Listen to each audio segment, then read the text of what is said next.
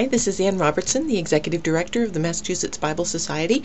This is the Spirit Walker's devotion for May 18th, 2007. The text comes from Paul's letter to the Romans, chapter 14, verse 23b. Whatever does not proceed from faith is sin.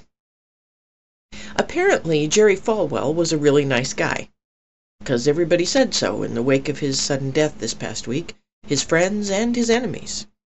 He was genial, he asked about your mother, all those kinds of things. I never knew the man personally, so that side of him wasn't evident to me. I saw only what I considered meanness. Hurtful statements about entire groups of people that made it sound like Reverend Falwell has some sort of inside track to know the mind of God on all issues. I believe it will take decades at least to get past the damage that he did to the image of what it means to be a Christian. And when you start talking about political damage, to my mind, that's going to take at least a century to heal. So while I can sympathize with his family and friends in their loss of a loved one, I did not find grief within myself this week.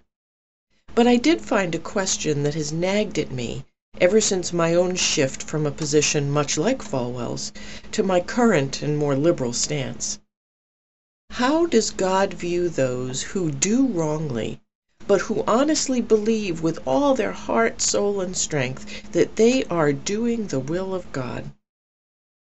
It reminds me of the poem by T.S. Eliot entitled Little Gidding, which has these poignant words in it.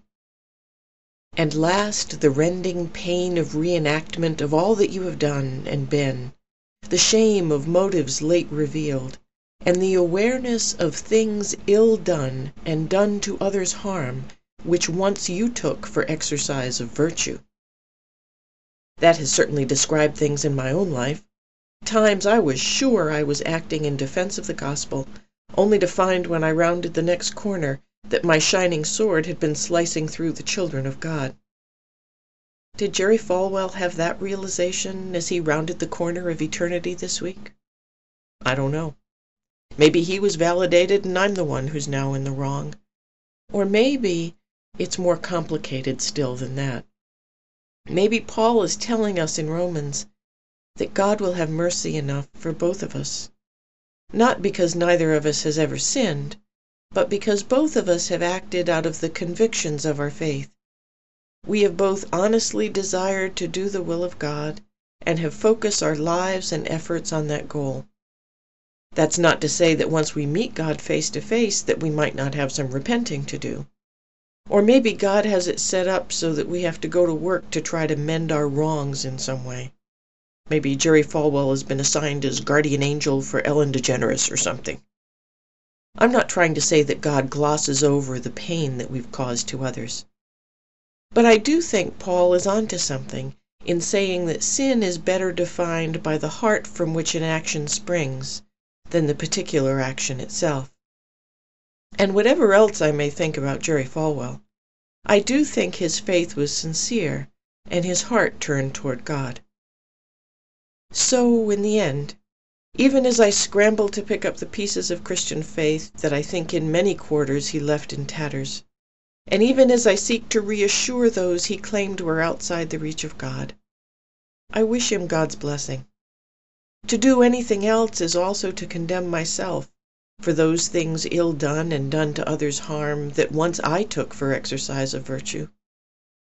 So rest in peace, Reverend Falwell, and take good care of Ellen.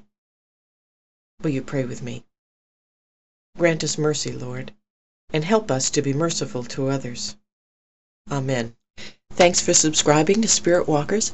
Please be sure to come and visit my website at www.annrobertson.com, and feel free to drop me an email at anne@annrobertson.com.